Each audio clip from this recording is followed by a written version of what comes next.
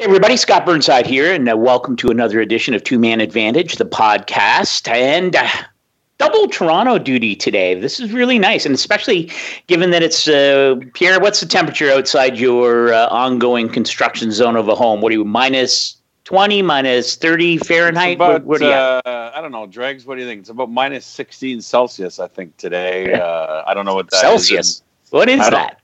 Well, it's what the rest of the world is on, other than America. You know? And joining Pierre LeBrun, as always, terrific treat, Darren Dreger, longtime hockey analyst, former Gemini Award winner, and expert in backyard rink construction and maintenance. Darren Dreger, thanks for joining us.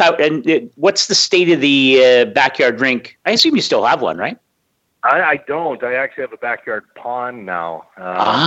Okay. Because we moved a few years back, and the pond, provided Mother Nature, continues to cooperate in the fashion that she is now, it works pretty nicely. But my kids, one is 19 and second year university, the other one is 17, and he's still going hard and midget AAA hockey. So they don't spend a whole lot of time on the pond anymore, sadly.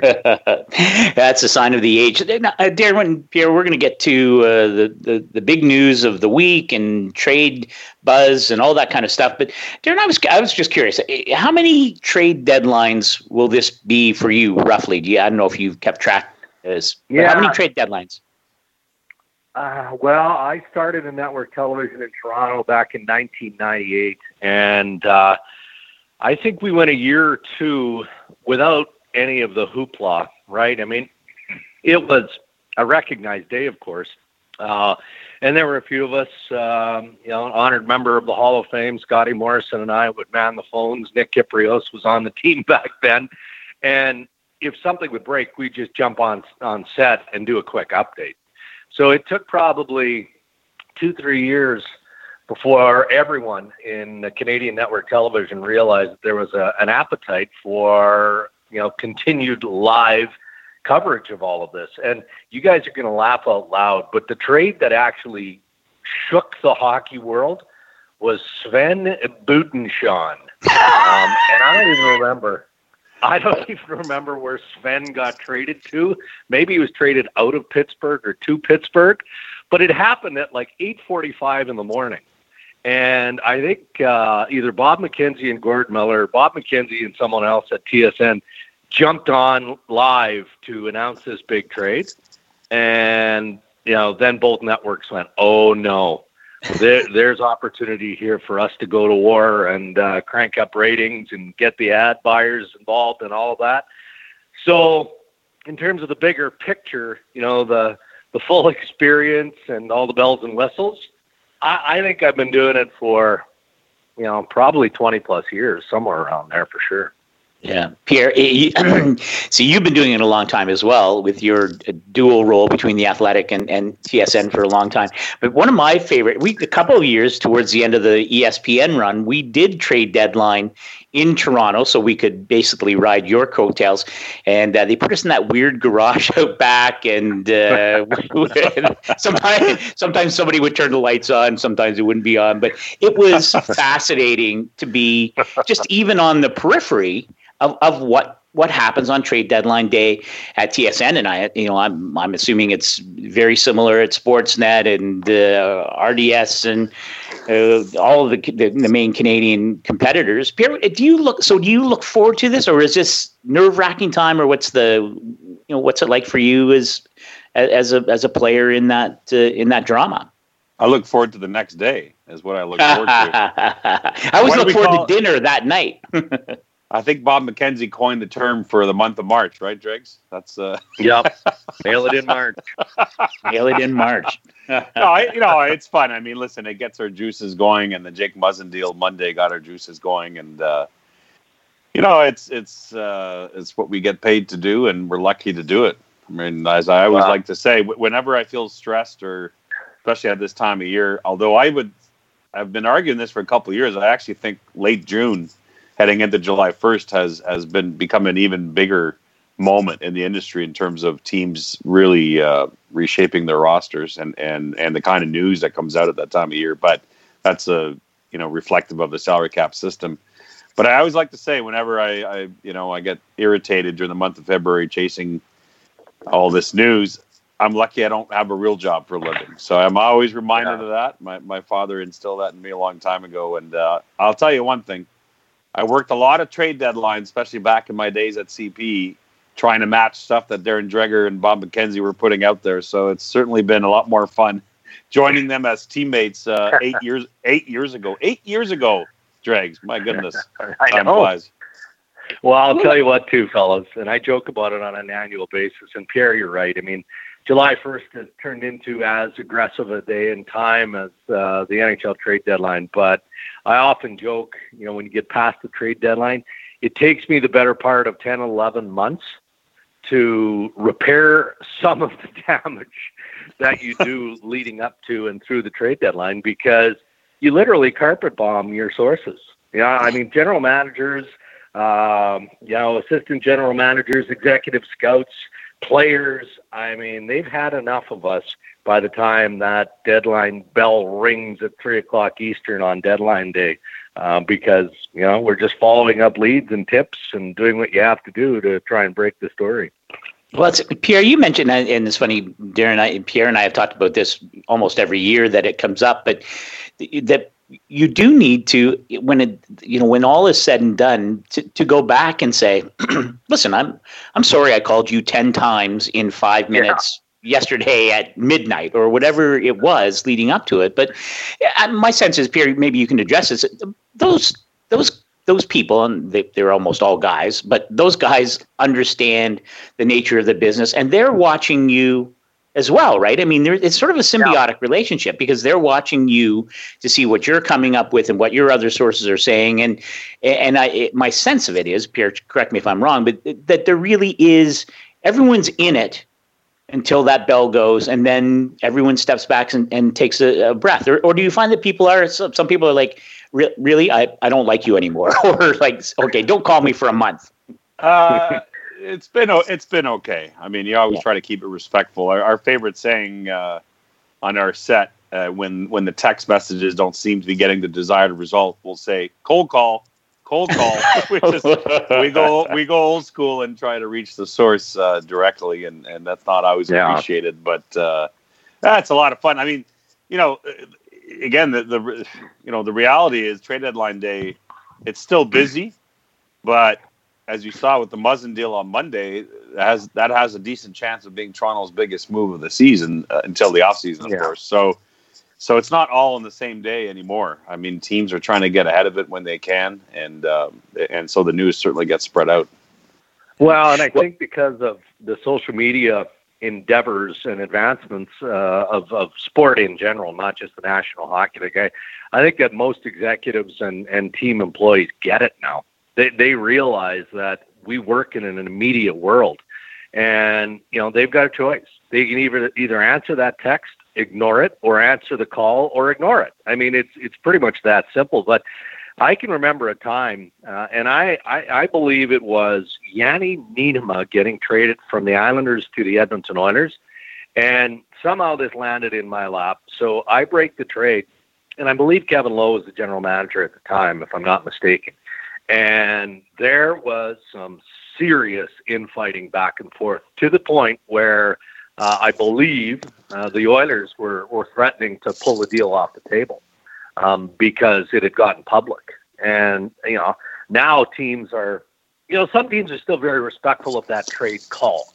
And that's why you'll hear us often say, on deadline day, pending trade call, because things can go sour and the details can be screwed up, and deals historically have been nixed or have had to be redone. But the managers and all those involved aren't nearly as sensitive now as they might have been years ago. Right. Well, I remember that was, it's happened a couple of times, but certainly, with I think of Jerome McGinley, who was, rumored to be going to Boston, ended up in Pittsburgh, and then, of course, later ended up in Boston. But it is it's very fluid, right?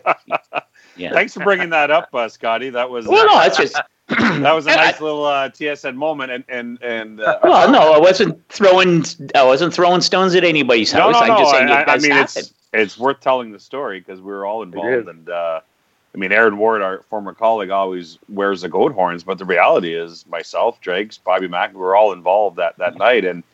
And of course, as it would later come out, the Bruins themselves thought they had a trade for Jarome Iginla to the point where they informed ownership that they were getting Jarome Iginla. And of course, as we all found out later on, Iginla did not waive for Boston that day, and they had to ship him out to Pittsburgh. It was a wacky night. And again, that goes to the point of what Jake just said about pending trade call. And I think of Sergei Bobrovsky heading into February 25th right now with his full no move. I always find out, has he signed off? Has he waived? And those things can get tricky, especially at the 11th hour. Well, that's and again, as Darren had mentioned, with the changes in social media and that, the pressure to get it out, but also the fact that things could get out from all kinds of sources and have a public airing. It may not be coming from you guys, but someone somewhere along the line tweets it out, and all of a sudden it's out there in the Twitter sphere, if that's a term, and you have to react to it, and people, they take whatever they see or read as gospel in these moments, and it's it's a stressful thing. But let's move. A couple mentions, of course, of the Jake Muzzin deal between the Los Angeles Kings and the Toronto Maple Leafs. And Darren, let's start with you. I'm interested not just in the arrival of one of the premier defensemen who was on the market, and Pierre has alluded to it, just how quickly in the schedule, how early in advance of the February 25th trade deadline this deal gets done, and what kind of dividends that might pay for Mike Babcock and the Leafs, and maybe what the potential domino effect of Muzzin's acquisition by the Leafs might have.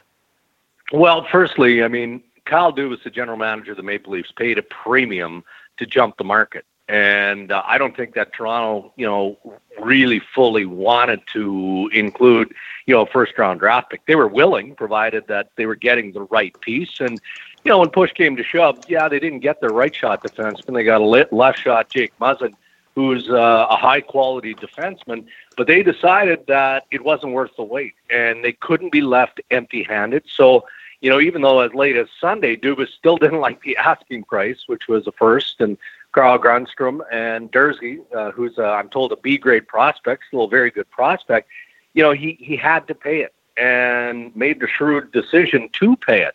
Now, the question is, can Jake Muzzin be that right-side defenseman that Mike Babcock and the Maple Leafs coveted and have searched high and low for several months? And we're going to find that out. The truth is, Babcock and the Maple Leafs don't know, but Muzzin's going to get an opportunity because it provides good balance for Toronto if Muzzin can play that right side with Morgan Riley. You hope that Zaitsev, kind of exercises some of the demons that have plagued his game this year with Jake Gardiner. So if that pairing can get their stuff together, then you've got, the mentoring role of Ron Hainsey with an up-and-comer in Travis Dermott. So, they didn't get the right shot guy. They paid a high price, but they got a very good defenseman. So I think overall Toronto was pretty pleased with how things look on their blue line. Pierre, do you believe in this? And then you addressed it. It was more sort of with the Western Conference in mind, with the teams like Nashville and Winnipeg that might be targeting similar type players in terms of bolstering their roster by the trade deadline. But when you look at the Eastern Conference, and the Leafs were already in that elite group, I think, in spite of a bit of a slide heading into the All-Star break. But do you think that this ups the ante or the urgency for whether it's Jim Rutherford in Pittsburgh or whether it's Julian Brisebois in Tampa or Don Sweeney in Boston, any of the teams that are, and there aren't all that many. To me, there's a much greater divide between the haves and the have-nots this season. But of that group, especially in the Eastern Conference, does this early move by the Leafs, do you think it adds to the urgency, or do each of these teams, do you consider them in a vacuum kind of? Yeah. I asked that question to David Poyle over the weekend and about whether you can allow yourself to be influenced by what a rival does. And he insisted that you can't do that. And yet he said it's funny how when the first big deal happens, how it seems to be a domino effect. So I think what he's saying is it's hard to ignore. If the Jets go out and beat him to the punch here in the next couple of weeks, I guarantee you David Poile is going to respond. I mean, the Predators are in win-now mode. They're looking at some of the same players that Winnipeg is, quite frankly, and they know that they're going to probably play them in the second round again. So, I mean, I know Kevin Cheveldayoff doesn't want to be affected by what David Poile does, but I don't know how, if you're a human being, how you don't know what your number one rival is up to. So, I mean, the same will hold true, I think, in the Pacific. I mean, I think the Sharks are in a bit of a unique position where they're out this year's first and next year's first round pick because of deals for Evander Kane and Erik Karlsson. So in many ways, I think internally at their scouting meetings, they talked about the fact that maybe Karlsson is really their biggest trade deadline deal already, but they made it in September. I still think Doug Wilson's track record suggests he might poke around at maybe some medium type rentals. I wonder about a Marcus Johansson or Brian Boyle in New Jersey, for example. But Vegas and Calgary eyeing each other for sure. I mean, George McPhee is a trade deadline maverick. We know that, and Vegas has been all in since the day they got a team. and the Calgary Flames are in first place, and I think they'd like that up front. So I think it's hard not to think that all these teams aren't eyeing each other. And now that the Leafs have acted in the Atlantic, you know, the Boston Bruins, as you know, Driggs and I have talked about, I mean, they would love to add a top six forward. I think they need more secondary scoring behind that superstar top line. And so I think they've kicked the tire on a million rentals. I mean, from Michael Furlan to, I mean, I'm sure they've already called Columbus to find out what the heck's going on with Panarin after the news this week. The Bruins are going to act in some way or another before the deadline. But it's also because internally they felt they had to act anyway. I don't think it's because the Leafs went out and got Jake Muzzin. Right.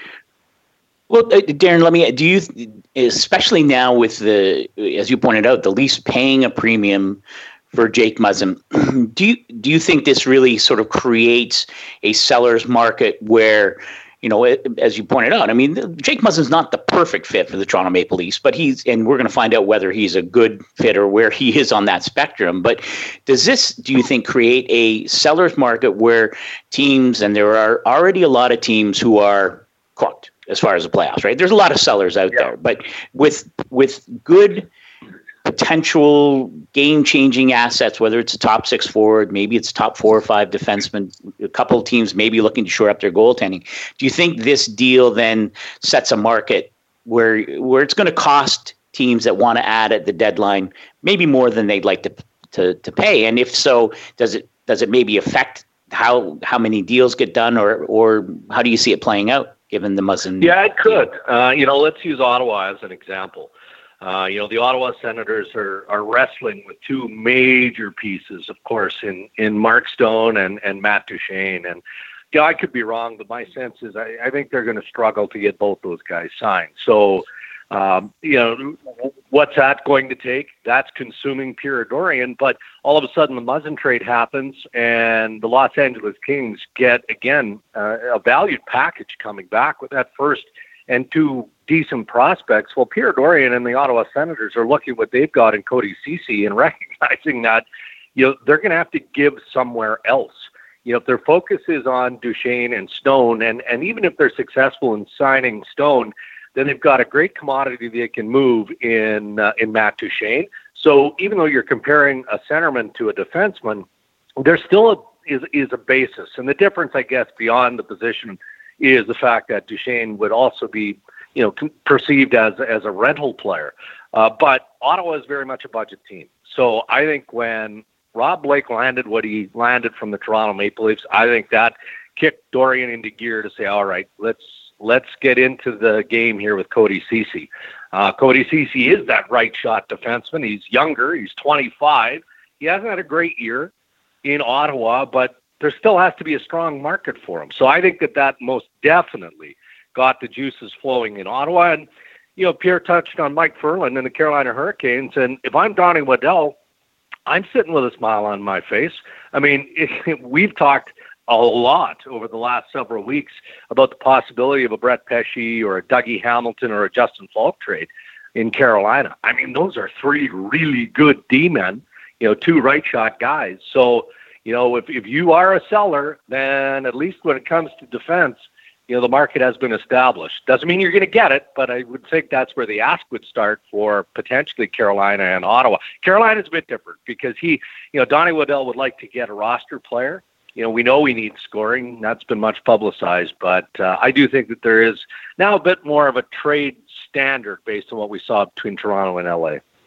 Yeah, and I think because Hamilton, Falk, and Pesce, as you guys know, are all signed past this year. They're not rentals, so I think the position that Carolina is in to some degree is that, yeah, maybe there's finally that deal there for a top 6 forward before February 25th for one of those 3D. But if not, they can wait till the June draft, right? I mean, I think that's why Rob Blake ended up getting his price bet. A lot of people weren't sure that he would get a first plus.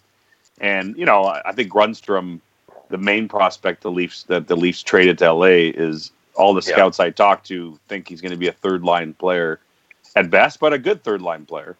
So that's still a decent package when you got a first-round pick involved. But the point is, because Muzzin wasn't a rental player, it does allow the selling team to say, this is my price. And if you don't meet it, I'll wait till the offseason. Last year, Mark Bergevin had Max Pacioretty dangling at the trade deadline, but decided to pull him back because nobody stepped up with the kind of offer he thought he wanted.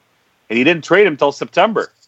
But in September, he got a 3-asset haul from Vegas Golden Knights from Max Pacioretty. So when a guy's not a rental, it does, at this time of year, it gives you the luxury of saying, should I wait? And maybe we'll see some of these teams who have guys that are signed past this year decide they're not getting what's right here in the next month. That's like you asked, Scotty, has the price been set with what LA paid? Not really, because a lot of the players that are going to move in the next 3.5 weeks are rental players, and Jake Muzzin's not a rental player. Well, let me just before we bring the first segment to a close, and let me ask both of you this: and you mentioned last year Max Pacioretty, sure, his name was out there. Erik Karlsson. I mean, it looked like until the very last minute he might end up in Vegas at the trade deadline. Of course, that didn't happen until we were coming into this current season. So, but I wonder now with again, I think a much greater definition between teams that are already thinking to next year, and there are I think a lot more than in the past, where the playoff races were maybe a lot more jumbled, to use your favorite phrase, Pierre, that crushed beer can standings. We get a lot more teams that are already like, okay, barring some sort of miracle, we are out of it. And I wonder if you think that means that teams that we might see more of those deals get done before the trade deadline as opposed to waiting until June, or is there any way to read those tea leaves given the way the standings are a little bit different? Yeah, for me, it depends on the team that we're looking at. And, there is history with certain general managers. Let's use Jimmy Rutherford and the Penguins as an example. Jimmy's already done some tinkering, this season well in advance of the trade deadline.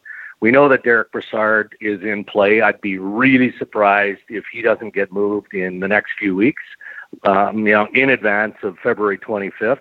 And Jimmy likes to do his business ahead of time. And we know they're looking for a forward. If he moves Brassard, he needs a center. Otherwise, he still wants to add. And moving Alexiak back to the Dallas Stars has freed up a little bit of cap space for him to maneuver with. So, there's a team that we have to keep an eye on, again, prior to the deadline because of the history of Jim Rutherford. And I want to look at the New York Rangers as well.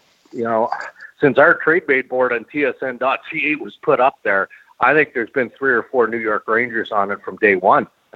Kevin Hayes, it's Zuccarello, it's McQuaid, and now you've got some interesting names in Chris Kreider and Nemestikov on that list. And I think that Jeff Gorton has a strong appetite to move, if not all of those guys, as many as he can as they retool, in Manhattan. So you can't get all of that work. When you're talking about multiple players on one team, you can't do all of that on deadline day. There's not enough time. You end up, if you're trading Chris Kreider, that's a significant deal. The return is going to be really, really strong. That takes time to negotiate and manage. And for me, many of those deals get done in advance because that's where your focus is. But Scotty, I think your argument about more teams already being sellers this year, it's not completely true. I mean, it is in the East where there's arguably 6 teams already in selling mode. I mean, the Rangers, Florida, Philadelphia, New Jersey, Detroit, and Ottawa all know they're not going to make the playoffs. So you're right on that end, but not in the West. In the West, you have 7 teams separated by 3 points for the Turtle wildcard race. So you can say all you want that the Blues should be selling or not selling, or what's going to happen with Edmonton after firing Peter Chiarelli, and Arizona. The injuries, surely the injuries will catch up to Arizona. But at the end of the day, they are still just a couple points out. So you can't. I don't know that you can afford to sell. You're certainly not going to add, but I don't know that you can sell until you probably closer to February 25th when you really know where you are in this race. I mean, it's crazy, that race in the West. Right. Although I would argue that, if you are, in Edmonton's already sort of, their die is cast, right? I mean, there is an urgency to make the playoffs there, given all that's happened with the firing of both a coach and a GM, and this uproar over how the team is wasting the best young player of his generation, maybe the best player in the NHL, in Connor McDavid. But, obviously, I mean, to me, if you're St. Louis and you realize that you've still got to jump 4 teams, even though you're still, as we're chatting here, just 3 points out. I mean, is St. Louis really, the points can be a mirage. The reality is St. Louis likely to make the playoffs? No, I would say they're not. But I guess at some point you make that decision. Maybe you don't make it now, but I guess you, at the end of the day, if there's a deal to be made now and you're St. Louis and you don't make it, what's the level of regret that you might have? Yeah, I mean, it's a good one. I don't know if the word is regret or just pure anger or frustration from Doug Armstrong's office, because he did a lot of building, I would say, in the offseason, bringing in some key pieces, and it just has not worked out inexplicably. But I think Armstrong is still wrestling with, where does he find his goaltending upgrade? Does he just keep his powder dry and see what happens with Sergei Bobrovsky leading up to the deadline, or certainly as an unrestricted free agent in the summer? Could Cam Talbot of the Edmonton Oilers be perceived as an upgrade to what they have in goal in St. Louis? Those are the decisions for me that Armstrong has to wrestle with, because there's not a whole lot more outside of attacking his core and maybe moving out a piece like one of his top D or Tarasenko or something significant like that. I think for the most part they like their team. They just, for whatever reason, can't find the goaltending, and most definitely can't get consistent goaltending. So whether or not you can add that goaltending piece between now and the deadline, I think is a tall ask. It might be more of the work that Armstrong has to do in the offseason. Yeah, and again, it's the Blues are an example of a team where the urgency of February 25th is pending UFAs that are walking out into July 1st, and you get nothing in return. So the Blues actually don't have that many. Patrick Maroon and Carl Gunnarsson are truly the only 2 rental players they have. Jay Bouwmeester's up, but he's got a full no trade, and I don't know if the Blues would want to treat him differently given his time spent there. But so my point is, and Dregs is right, I mean, the Blues have listened on all these guys, obviously, as we've talked about all year. But, whether you're getting offers on Braden Shen, who's signed for another year, these are all decisions that can wait if you think you still have a chance to make the playoffs. You can wait till the offseason to remake your roster again if you wanted. Yeah, good point. All right, let's take a quick break, and we'll come back with Darren Dreger and Pierre LeBrun for the second segment of 2-Man Advantage, the podcast. But don't go away. We'll be right back. One of the Pierre, we've talked often this season about what's gone on in Columbus, and again, the Blue Jackets, I'm sure that they would like not to make news 1 week of the regular season, but once again, with Artemi Panarin and his agent basically confirming what I think a lot of us had expected would happen, although with the billboards and his strong season, I think there had been maybe a glimmer of hope that there might be a way to get him extended in Columbus, but that doesn't look like it's going to happen, as he's made it clear he won't discuss his future with anyone, as I understand it, until the off season. And now sort of the line in the sand once again drawn for GM Jarmo Kekalainen in terms of, okay, well, we know that the potential is that Panarin, along with Sergei Bobrovsky, will both leave July 1st as unrestricted free agents. And Pierre, let's start with you. This notion of being both a buyer and a seller, it certainly adds to the workload for a guy like Jarmo Kekalainen. And I wonder do you view Columbus differently given what has come out this week, or is this how you expect it would play out all along? Yeah, and they didn't respond great after the news, although they played a very good Buffalo team, but losing at home to the Sabres last night. Exactly. And you mentioned a point I forgot to make when we talked about Panarin on Insider Trading on TSN last night. But a wrinkle to all of this is that Panarin, not only is he saying through his agent Dan Milstein he's not signing with the Jackets here during the year, he's not signing with anyone. I think what we're supposed to read into the statement is that there's no inclination here to sign with a new team either through the trade process, which of course would net the Blue Jackets even more if that had been the case. So really the decision for GM Jarmo Kekalainen is either to make Artemi Panarin his own rental and to go for it, or to make him the most highly sought after rental winger of the year, which he would be, I think. And I think at the end of the day, they will trade him. I could be wrong. But I just think that the kind of packages that are going to be thrown at him for this talented player, I think they're going to have to take those assets. Some of them they can turn around and try and go get, make a hockey deal and go get a forward, because that's exactly it. I think he's going to be a buyer and a seller. It's going to be difficult. It's going to be delicate. It's going to be stressful. And at the end of the day, I find it hard to believe they'll be as good a team this year without Panarin, no matter what, no matter who they bring in.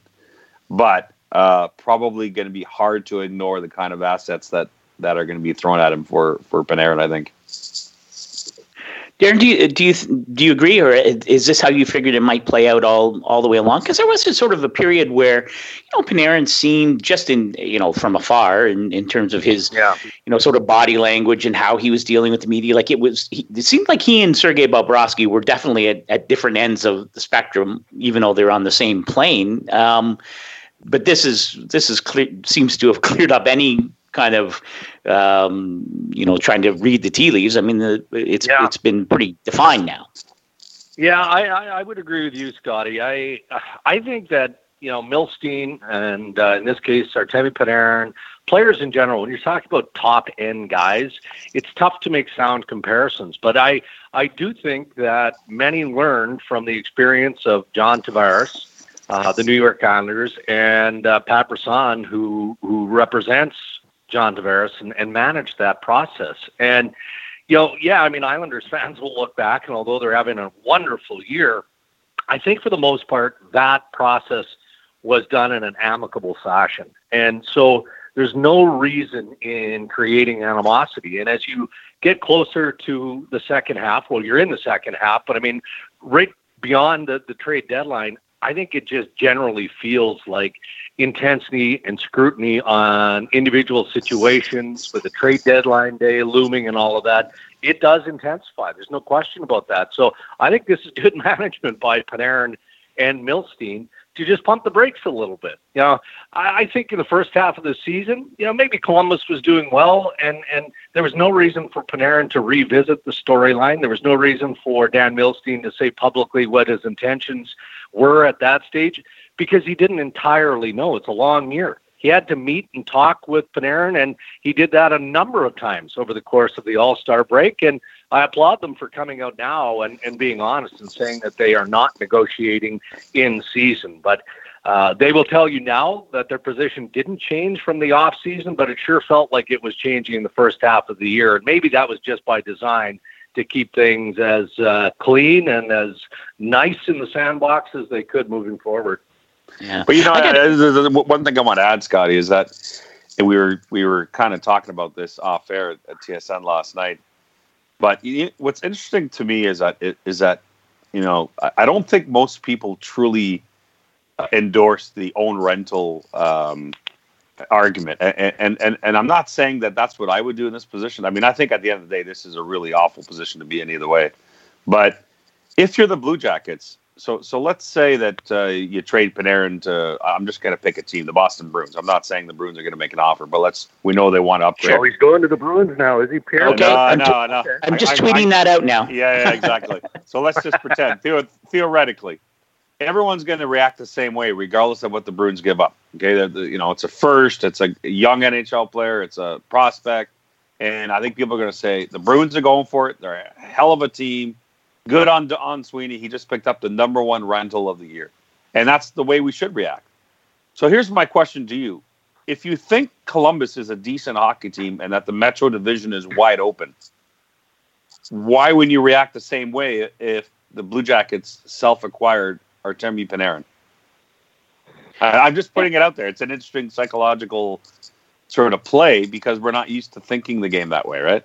Right. Well, because I know he wasn't a Columbus prospect per se, but he has, he's been part of that team for the last 2 or 3 years. He's, they've been to the playoffs together. He feels like he's their own product on some levels, and that I think there is a sense of, well, if he walks, then we've wasted that asset somehow. I understand what you're saying, and I get that it's. Some guys don't. It feels different if it's your own guy as opposed to if you've actively gone out and acquired someone, even though you know that they're likely going to leave in July. Right. There is a different mindset to it. But I don't want to. Yeah, go ahead, Darren. Yeah, and guys, isn't there a financial attachment to this? I mean, aside from the obvious of trying to invest and keep Panarin long term, I mean that's probably option A if you're Jarmo Kekalainen or John Davidson or the ownership of the Columbus Blue Jackets. But those playoff gates matter too, don't they? So, you're moving out Artemi Panarin in theory, and I think that we feel like it's more likely that they're going to at least consider and perhaps trade Artemi Panarin between now and February 25th. But you wrestle with that financial element to it versus what is the return? And that's what we don't know. Players of this significance aren't often available, be it as a rental or otherwise. They're just not. Artemi Panarin, frankly, is a game changer. And we know that the Blue Jackets would like to get a center, but who are we talking about here? And is that player going to be able to step into their lineup and do what Artemi Panarin could do from an offensive leadership perspective to keep them as competitive as they need to be in the playoffs? So there's a whole lot of back and forth, and as Jarmo said in his interview the other day, I mean, they know that they've got tough, hard decisions that have to be made, but this isn't his first rodeo, and he's more than willing to have to make those tough decisions. It's just going to be curious to see who among the contending teams for Panarin are willing to step up for a package that, who knows, guys, it may be record-setting for a rental player. It might be record-setting. Okay, well, so I don't want to, sort of pound the Columbus thing too much, but let me ask you this question. And, you're right. The Metro is wide open, right? I mean, the Capitals are winless in 7 as we're chatting here. I mean, the Islanders, oh my goodness, yeah, how they are in first place, I do not know, but Barry Trotz is, whatever they're paying them, it's not enough. But it is wide open in the Metro. And let me ask you this question then. Given the Sergei Bobrovsky situation, both contractually and obviously being at odds with his teammates and his coach and presumably management on a variety of levels this season. And the fact is he has not been very good, right? He's sitting now at a .902 save percentage. His GAA is .297. His career save percentage, by the way, is .919. So he's way off the career mark. Pierre, you mentioned coming out of the break and a loss to a sliding Buffalo team. That's, Sergei Bobrovsky allowed 4 goals in that loss. He has not been the player that we have seen win Vezina trophies. And we know historically that he struggled in the playoffs. To your point, Darren, it's hugely important for Columbus and a lot of those middle market teams to make the playoffs financially. It's a huge crushing blow if you don't make the playoffs. I'm wondering if they can make the playoffs if Sergei Bobrovsky saves that team. And Pierre, let's start with you. Has that changed the dynamic? Because I think we've just assumed, Bobrovsky is an elite goaltender and he's going to help them get to the playoffs. I don't know if they can get to the playoffs when he's playing at this level.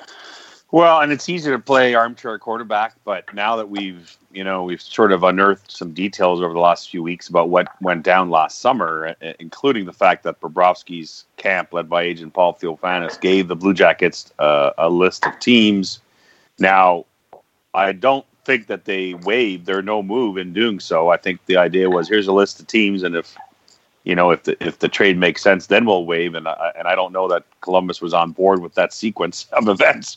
So whatever the case is, Columbus decided not to move him last summer. And we may look back and say maybe they should have, because, when a guy hints that that it doesn't hint. He told him he's not signing, and here's a list of teams. What does that tell you? So, and it's easy to say that now. I mean, because it certainly there's still. I mean, what if Bobrovsky turns the season around here and brings them into the conference finals? Then we'll say, you know what? Well, worth it. So the story's still being told. I do think that I think right now where it stands on Bobrovsky is that it's a much more difficult proposition for them to deal him, which doesn't mean that he won't be dealt because of all the no movement ramifications to it and the control of the process that the player has. And I also think in the perfect world, and no one's told me this, but this is my own read on it. I suspect that Bobrovsky would only move at this point during the year if he can get an extension in the process with the new team. So there's a lot of, there's a lot at stake here in that end in terms of whether or not Kekäläinen wants to go that route with him. And number two, if he does trade him, either in that trade or in a separate trade, he has to go get a goalie. He can't just put all his eggs in the Korpisalo basket. And so there's that to consider. Just like if he trades Panarin, he's going to go trade for a center or a forward. And the one thing I would look for, guys, and I just thought of this today, I didn't think of this yesterday. I wonder if Kekäläinen, before he decides on Panarin, first goes out and makes his hockey deal. Because either way, I think he needs an upgraded center no matter what happens with Panarin. So maybe that's his focus right now is I got to go out and get a center. And if he's able to pull that off over the next couple of weeks, it takes a bit of pressure off making the ultimate decision on Panarin either way. Yeah. Darren, what do you make of that? I mean, you mentioned the Metro. I mean, when you look at the Metro, you think, well, okay, how does this unfold? Where is the balance of power there, and how do the Blue Jackets fit into that? Well, it's a tough one to say the least. I mean, Pierre articulated all the permutations that have kind of infected this process, and at the end of the day, even though Columbus is trying to maintain control, Sergei Bobrovsky is the one that ultimately has it. I mean, if he wants to dig in, and there's no reason to think that he's not going to, and compete as hard as he has to, then I still like the chances of the Columbus Blue Jackets. But if he flips a switch and comes back and doubles down and says, all right, well, I want out, and sorry, boys, I'm choking on my coffee. It's emotional. It's emotional talking about this. I know. Yeah, it certainly makes me cry.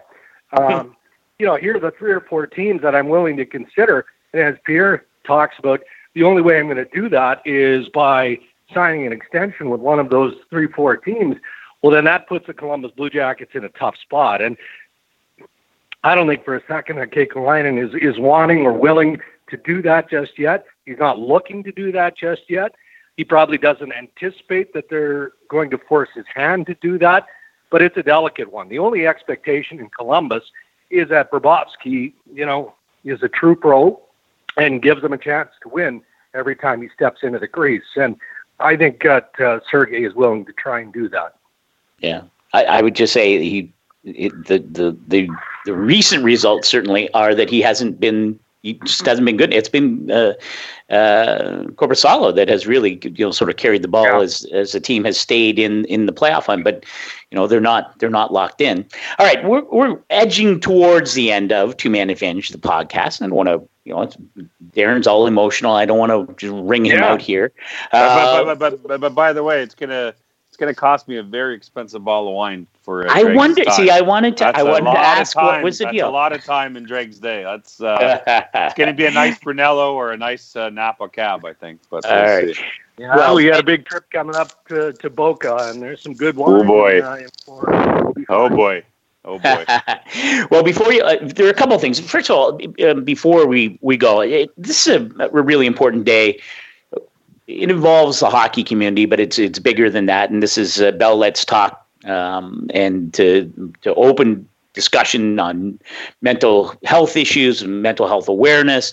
And I think and I'll sound like Eddie Haskell here, but TSN has been so important, I think, in spreading that message and being part of opening doors and making sure people know that it's important to talk about these issues. And I wonder, Pierre, let's start with you. How important is it? Maybe are you surprised at the that it's really become part of the calendar for you guys in terms of what you do as an organization? Yeah, no, I mean, it makes a huge difference. I know, and I've had people, in my life affected, and it's. I think it's just, the Bell Let's Talk has made such a difference. I can see in many lives in terms of people being more at ease in talking about these things, not just today, but every day. And I think that you can see in society a more natural ease, and I think in us talking about these things, that the whole point of this when it started is to end the stigma, and to not look at people differently if they need to talk and if they need help. And I know Dreg sat down with Mike Babcock, the head coach of Toronto Maple Leafs, for this campaign today, and he's become a major force in this, but. It's everyone, and everyone can make such a difference, not just today, but in their lives, I think. And just if you see a buddy struggling, and even if he or she's not saying anything, just being able to sit down and talk about it, it makes it's I can't say it enough, but it makes such a difference. Well, I mean, the willingness, the openness to now talk about mental health, mental illness, the awareness that now we can proudly say is there, and it's continuing to develop, it's awesome and it's inspiring. There's no question about that. And just to give you a couple of examples, I've done the interview with Mike Babcock for a couple of years back to back now, and he's passionate about it. I mean, this isn't a guy sitting in a chair trying to raise awareness for a good cause or trying to pump up a charity. He has suffered very painful loss in his life personally, as we all have.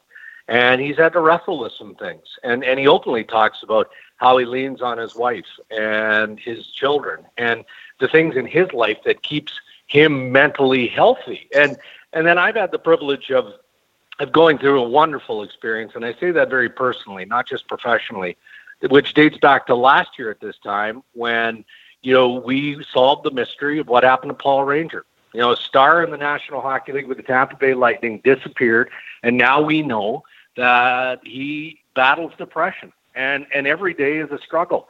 But he's winning that struggle. And so tonight, we're airing an updated version.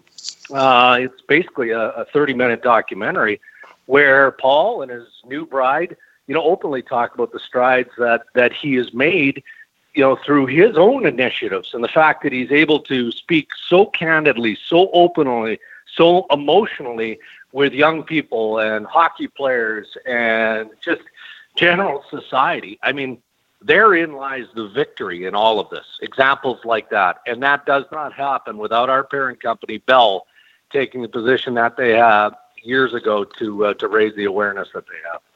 Well, it seems like such a natural thing that people in whatever walk of life, but when they turn on their TV or they go to social media and they see a story about Paul Ranger and they recognize him as an NHL player, or they recognize Mike Babcock speaking from the heart about these issues, or even earlier this year, I think of Robin Lehner and his very personal discussion of what he went through in trying to deal with the drug abuse and mental health issues on his own level. The more this happens, and Pierre, you alluded to it, the more people are less afraid, at least hopefully, the less afraid to come forward and talk about it and seek help, and because they see it no longer as being by themselves or something that is singular to them, but as something that happens across society, and that like any other issue, that there are places to go and people who will listen to them, and there are ways to get better. So I applaud you both for